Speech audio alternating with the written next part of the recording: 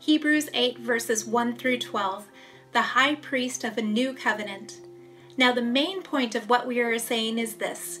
We do have such a high priest who sat down at the right hand of the throne of the majesty in heaven, and who serves in the sanctuary, the true tabernacle set up by the Lord, not by a mere human being.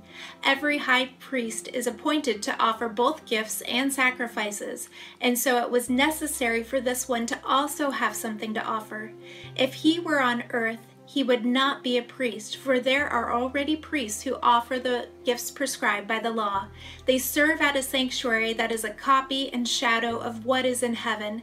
This is why Moses was warned when he was about to build the tabernacle. See to it that you make everything according to the pattern shown you on the mountain.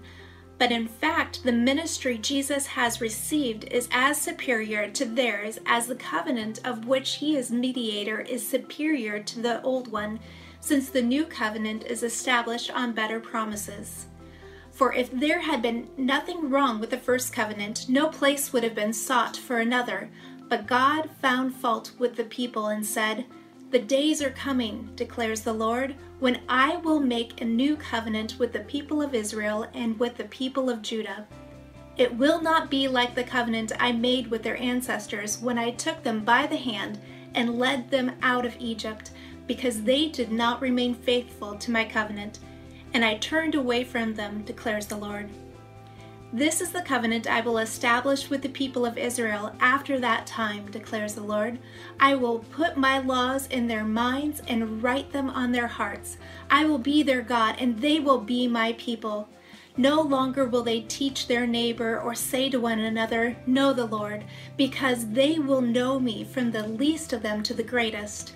For I will forgive their wickedness and will remember their sins no more." Happy Mother's Day and welcome to worship at Marian Methodist on this Mother's Day 2020. It's been a real thrill to see our mothers, a dozen or so, lead them into worship, us into worship this far into the service. And as we go forward, I really want to thank you for being great Christian mothers, mothers that of all ages that have raised their children to know the Lord Jesus Christ. It is absolutely a pleasure and a joy to pastor you. I do want to say a moment right now as we begin this service about where we might be going in our reemergence back to worshiping together here and to doing some of the ministries live that we have done for many years at Marian Methodist. Of course, there's a lot of unknowns right now. As you're aware, we have and are working as a reemergence task force. There's 6 of us on that task force. And we are doing some things and looking at some things to really figure out how we can come in here safely in a right, not rushed methodology. We'll be reporting a lot more of their progress and where we're going with all that in the weekly mailings that you receive. Our sermon today on this Mother's Day actually starts with a proud story that I have of one of you who is a mother within our congregation. It appears that one of you were walking outside, you were taking your children for a walk, and Satan came up right behind you and started to whisper a little bit into your ear and was tempting you of this and that. And I heard that you listened for a moment. And then you just swung around and you looked the devil right in the face and said, "You get back at least 6 feet from me and put your face mask back on." Well, you got to have a little COVID humor in the midst of things. And so I gave it a shot, but there's nobody in here to laugh about it. And the camera person is very busy keeping me in frame. So here we go. Let's talk about our sermon series, Truth, Timeless or Trending. Our intention in putting this sermon series together was to guide your development as a disciple and to guide your faith development in what is a very difficult time. Now, I know that we might say, because we're here in the COVID-shaped world, that we say, well, the difficult time is this virus, and of course it is. And let's be honest about the fact. It was difficult to be a Christian before COVID-19 came along. It was difficult to know exactly how to act and how to believe as a Christian. So, we put together this sermon series to help equip you with an understanding of some basic tenets of the Christian faith, those tenets that have been affirmed as correct doctrine over 2,000 years of Christian tradition. And our goal is to engage you in a personal quest to understand the truths that are timeless, not trending. Wednesday evening at our all-church Bible study, we dove into the biblical idea of the covenant. Now, we gave some ground rules or understanding, some baselines of what a covenant is, and we basically said that there are two kinds of covenants that we enter into. One is the equal covenant, which is both parties are of equal authority and equal power in the relationship. So we think of marriage covenants in the North American world where a husband and wife are the same and it's an equal partnership. We also think of mortgages where, you ask your bank if you can live in the house and they ask you if you'll pay the payments, and then we both have a stake in that. And we also talked about unequal partnerships where one person or one party has more leverage, more power, more authority than the other. And that can be really difficult. And we really saw that in the summer when we were moving out here to 5050 REC Drive, because one of you told me the story about how you wanted to put one of our "We're on the move" signs in your yard, but your condo association wouldn't let you do it because they have a policy against such things. Now, we understand the rules of why you wouldn't want to have all kinds of political ads and all that sort of thing in a condo association because it keeps the peace. But we also understand that in a situation like that, the power structure is that one person or one group has more authority than the other. Now, an unequal covenant can also be fantastic if the group with the power or the person with the power or the entity with the power is benevolent, loving, and grace-filled. And here's one of the truths of the Christian faith. The truth of the Christian faith is that God, the creator of the universe, is in covenantal relationship with human. Now, in this case, covenant implies that there's this ongoing relationship, that it's kinetic, it's active, it's alive. And this relationship is to be dynamic and growing and to fill us with all the beauty and life-giving spirit we need.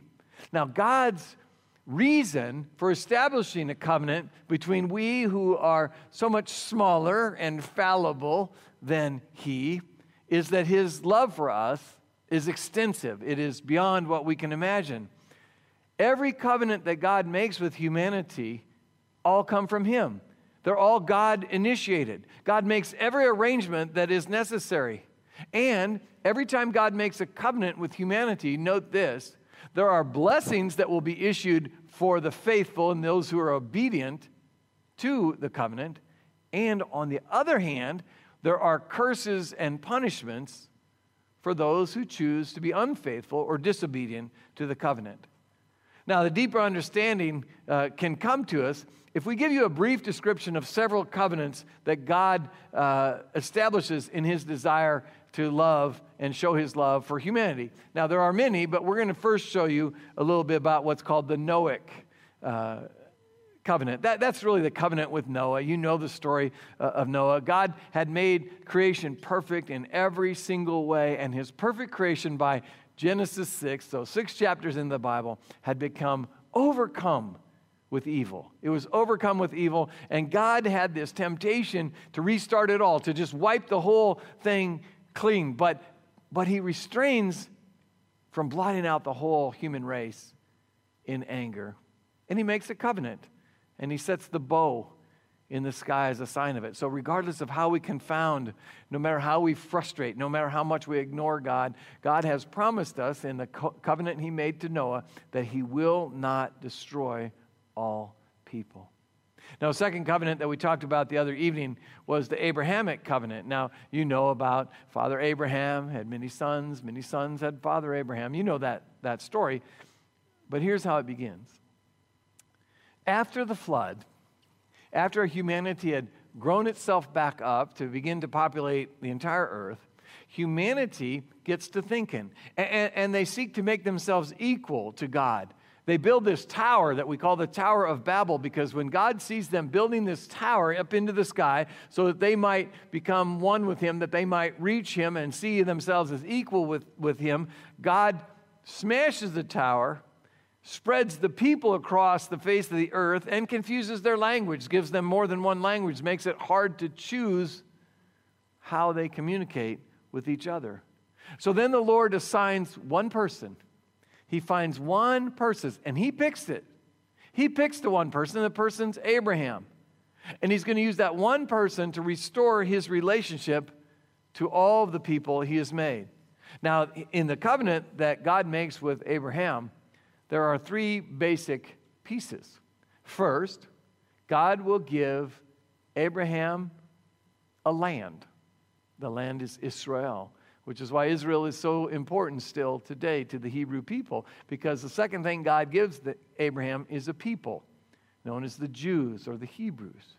And the third thing that God gives Abraham is a blessing. And that blessing is the people through which God will be known. You see, God will be known through the people that are known as the Hebrews, and that is how we will come into contact with knowing the great I am. Now, there's a third covenant that I want to share a little bit about. It's called the Mosaic Covenant. On Mount Sinai, God gives commandments to Moses through which we can know the righteous standards of God. You know this, the 10 Commandments, the tablets, and all that sort of thing. Now, the covenant, and this is the first covenant that puts conditions on humanity. When God gives Moses the 10 Commandments, they have some do's and some do nots. And if you follow the commandments, which means you would be obedient to them, then the blessing is that you will be in community with God. If you're disobedient, which means you don't follow those commandments, what the outcome will be is that you'll be punished. You'll be separated from God. You'll be cut off from God. So these three covenants and a handful of others are known kind of generically in scriptural study as the Old Covenant.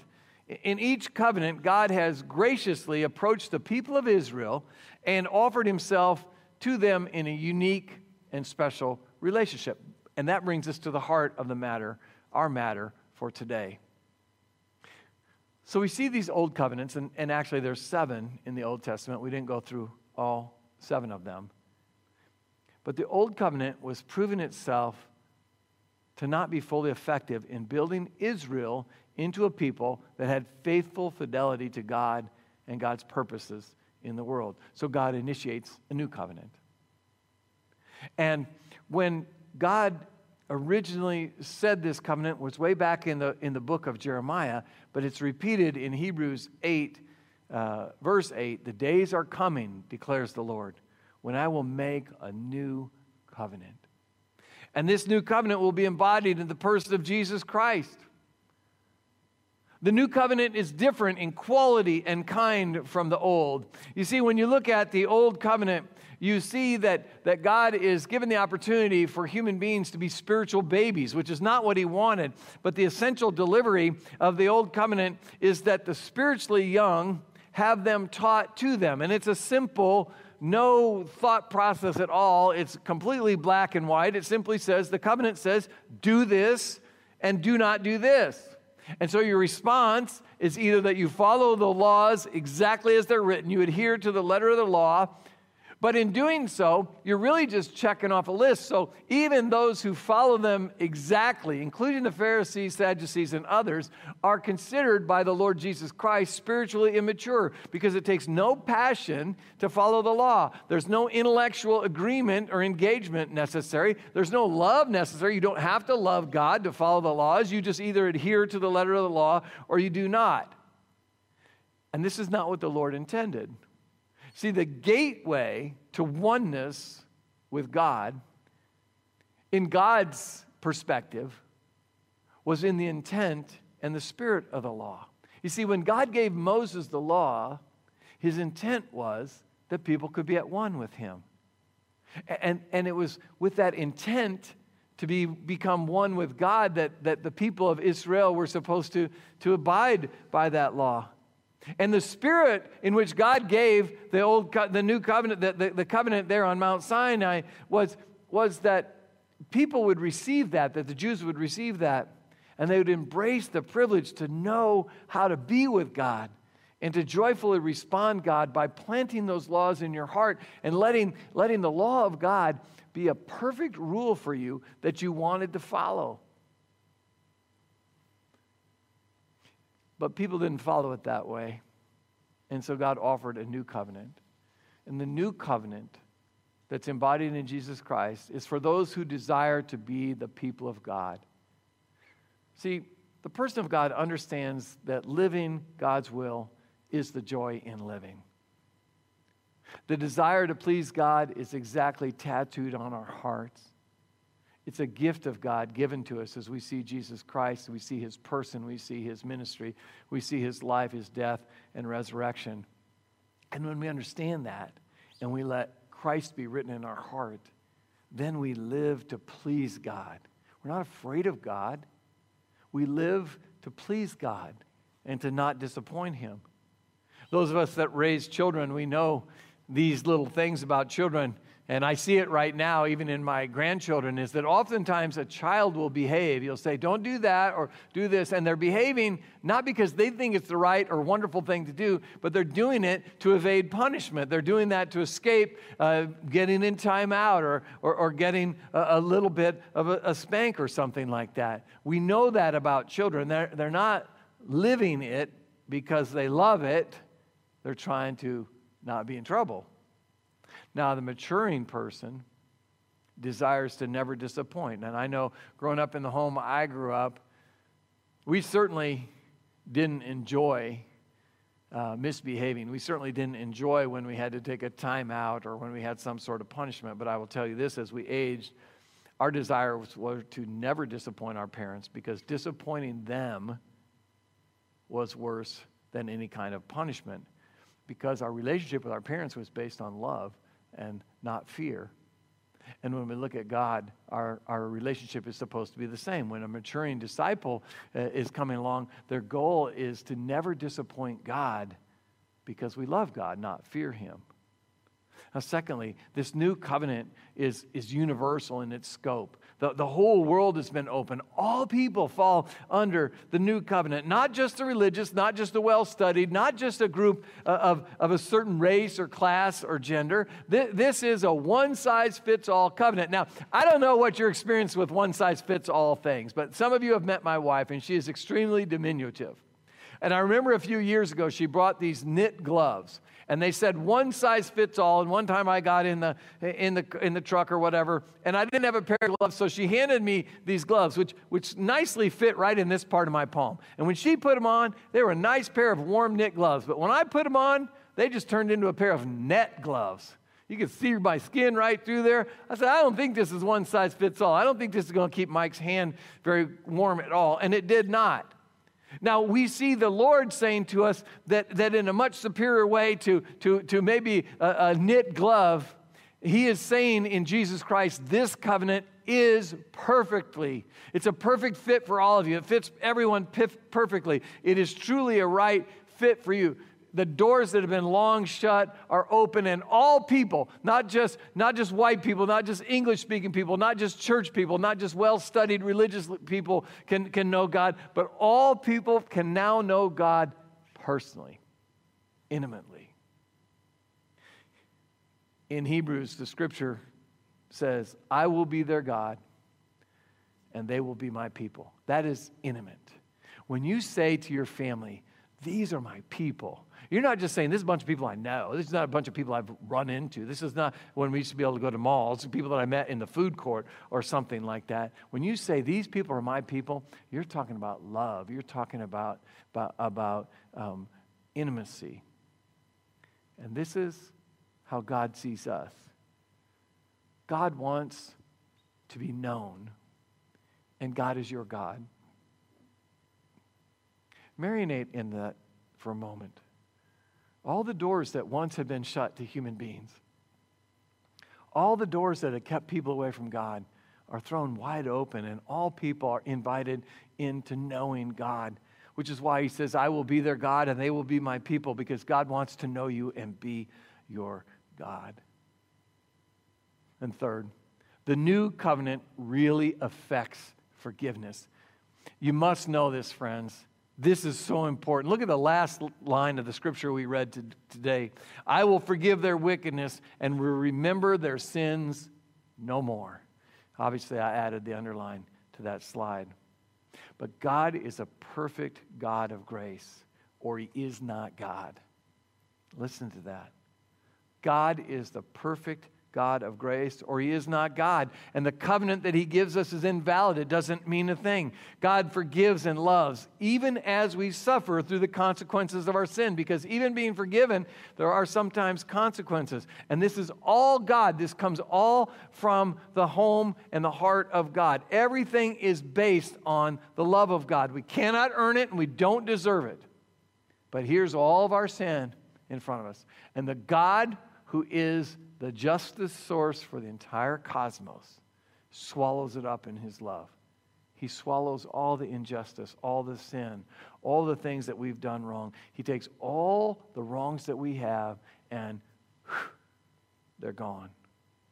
And he keeps no record of our sins to use against us. What about us? When someone sins against us, when someone does something wrong or inappropriate, do we just not keep a record of it? Do we just let it go? I remember years ago, we had a guy that worked for the annual conference.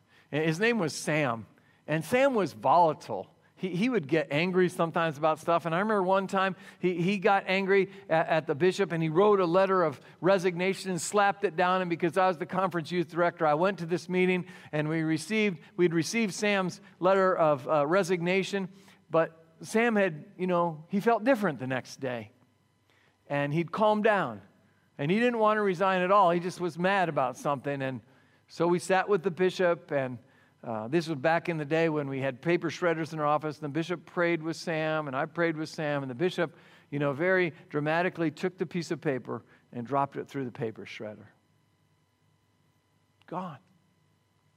Or was it? It was 2 months later, Sam got mad about something else. And he quit again. He wrote another letter of resignation. And that time when the bishop's secretary called me and said, well, Mike, this is the second time Sam's done this. I said, no, the bishop forgave him the second time. We tore that letter up. She says, maybe, but I have a copy of it. We didn't forget that sin. That was partial forgiveness.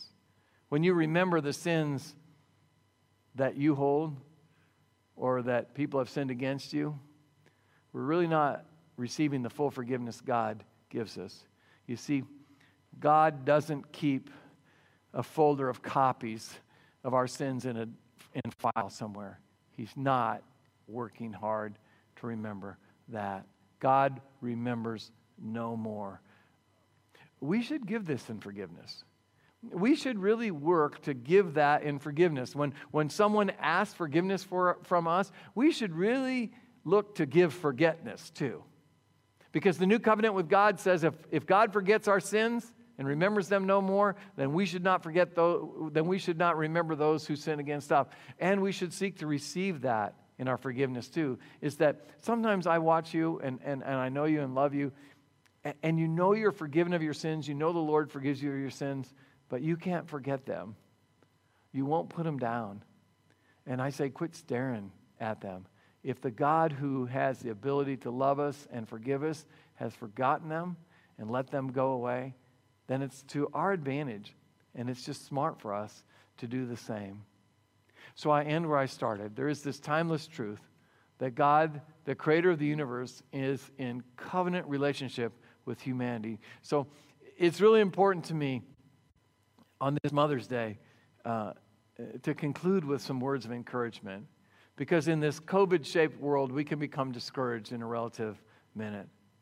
So in this COVID-shaped world, as you go out, regardless of how the weather goes today, tomorrow, or the next day, understand this: we have a God. When we're surrounded by unknowns, understand that you have a God that's in covenant relationship with you. If you're facing around the unknown of illness, or one of your friends or family is overwhelmed with illness, you have a God. If your employment is up and down, or maybe some of you are hoping to get your jobs back, you've been furloughed or set aside, or you're an employer of others, brothers, understand this. Surrounded by that unknown, we have a God. If your finances seem to be troubling, if you don't seem to know if we can get through the end of this because we don't know when the end of this crisis is, and you feel like we might run out of money, how can we possibly do anything but just focus on that? Understand this. We have a God who is in covenantal relationship with us.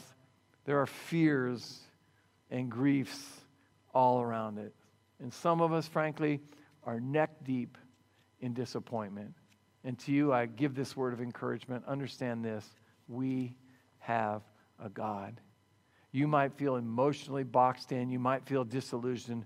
But we have a God who has chosen to be in relationship with us. No matter what our position, no matter what kind of things are falling down on us, no matter where we are in this life, God's position is to be in covenantal relationship with us because of his love. And so all we can say on this Mother's Day and every other day is praise be to God. Be encouraged. We have one that holds us up in every minute. Let's pray.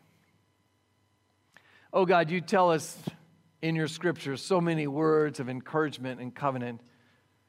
You tell us through the pen of Paul that all things work together for good for those who love the Lord, who are called according to his purpose. So when suffering comes to us, when difficulty comes to us, we can rejoice in the midst of suffering, not because of the suffering that's upon us, but because that suffering provides us the opportunity for endurance, and endurance produces character, and character produces hope, and hope in you will never disappoint us, Lord. Because you teach us in the Psalms that you are our refuge and strength, a very present help in times of trouble. So though the oceans foam up, though the mountains fall, you are God. You cradle us in your arms. And though the world seems to be tottering and teetering around us, you shall not let us fall, because we are so precious and beloved by you.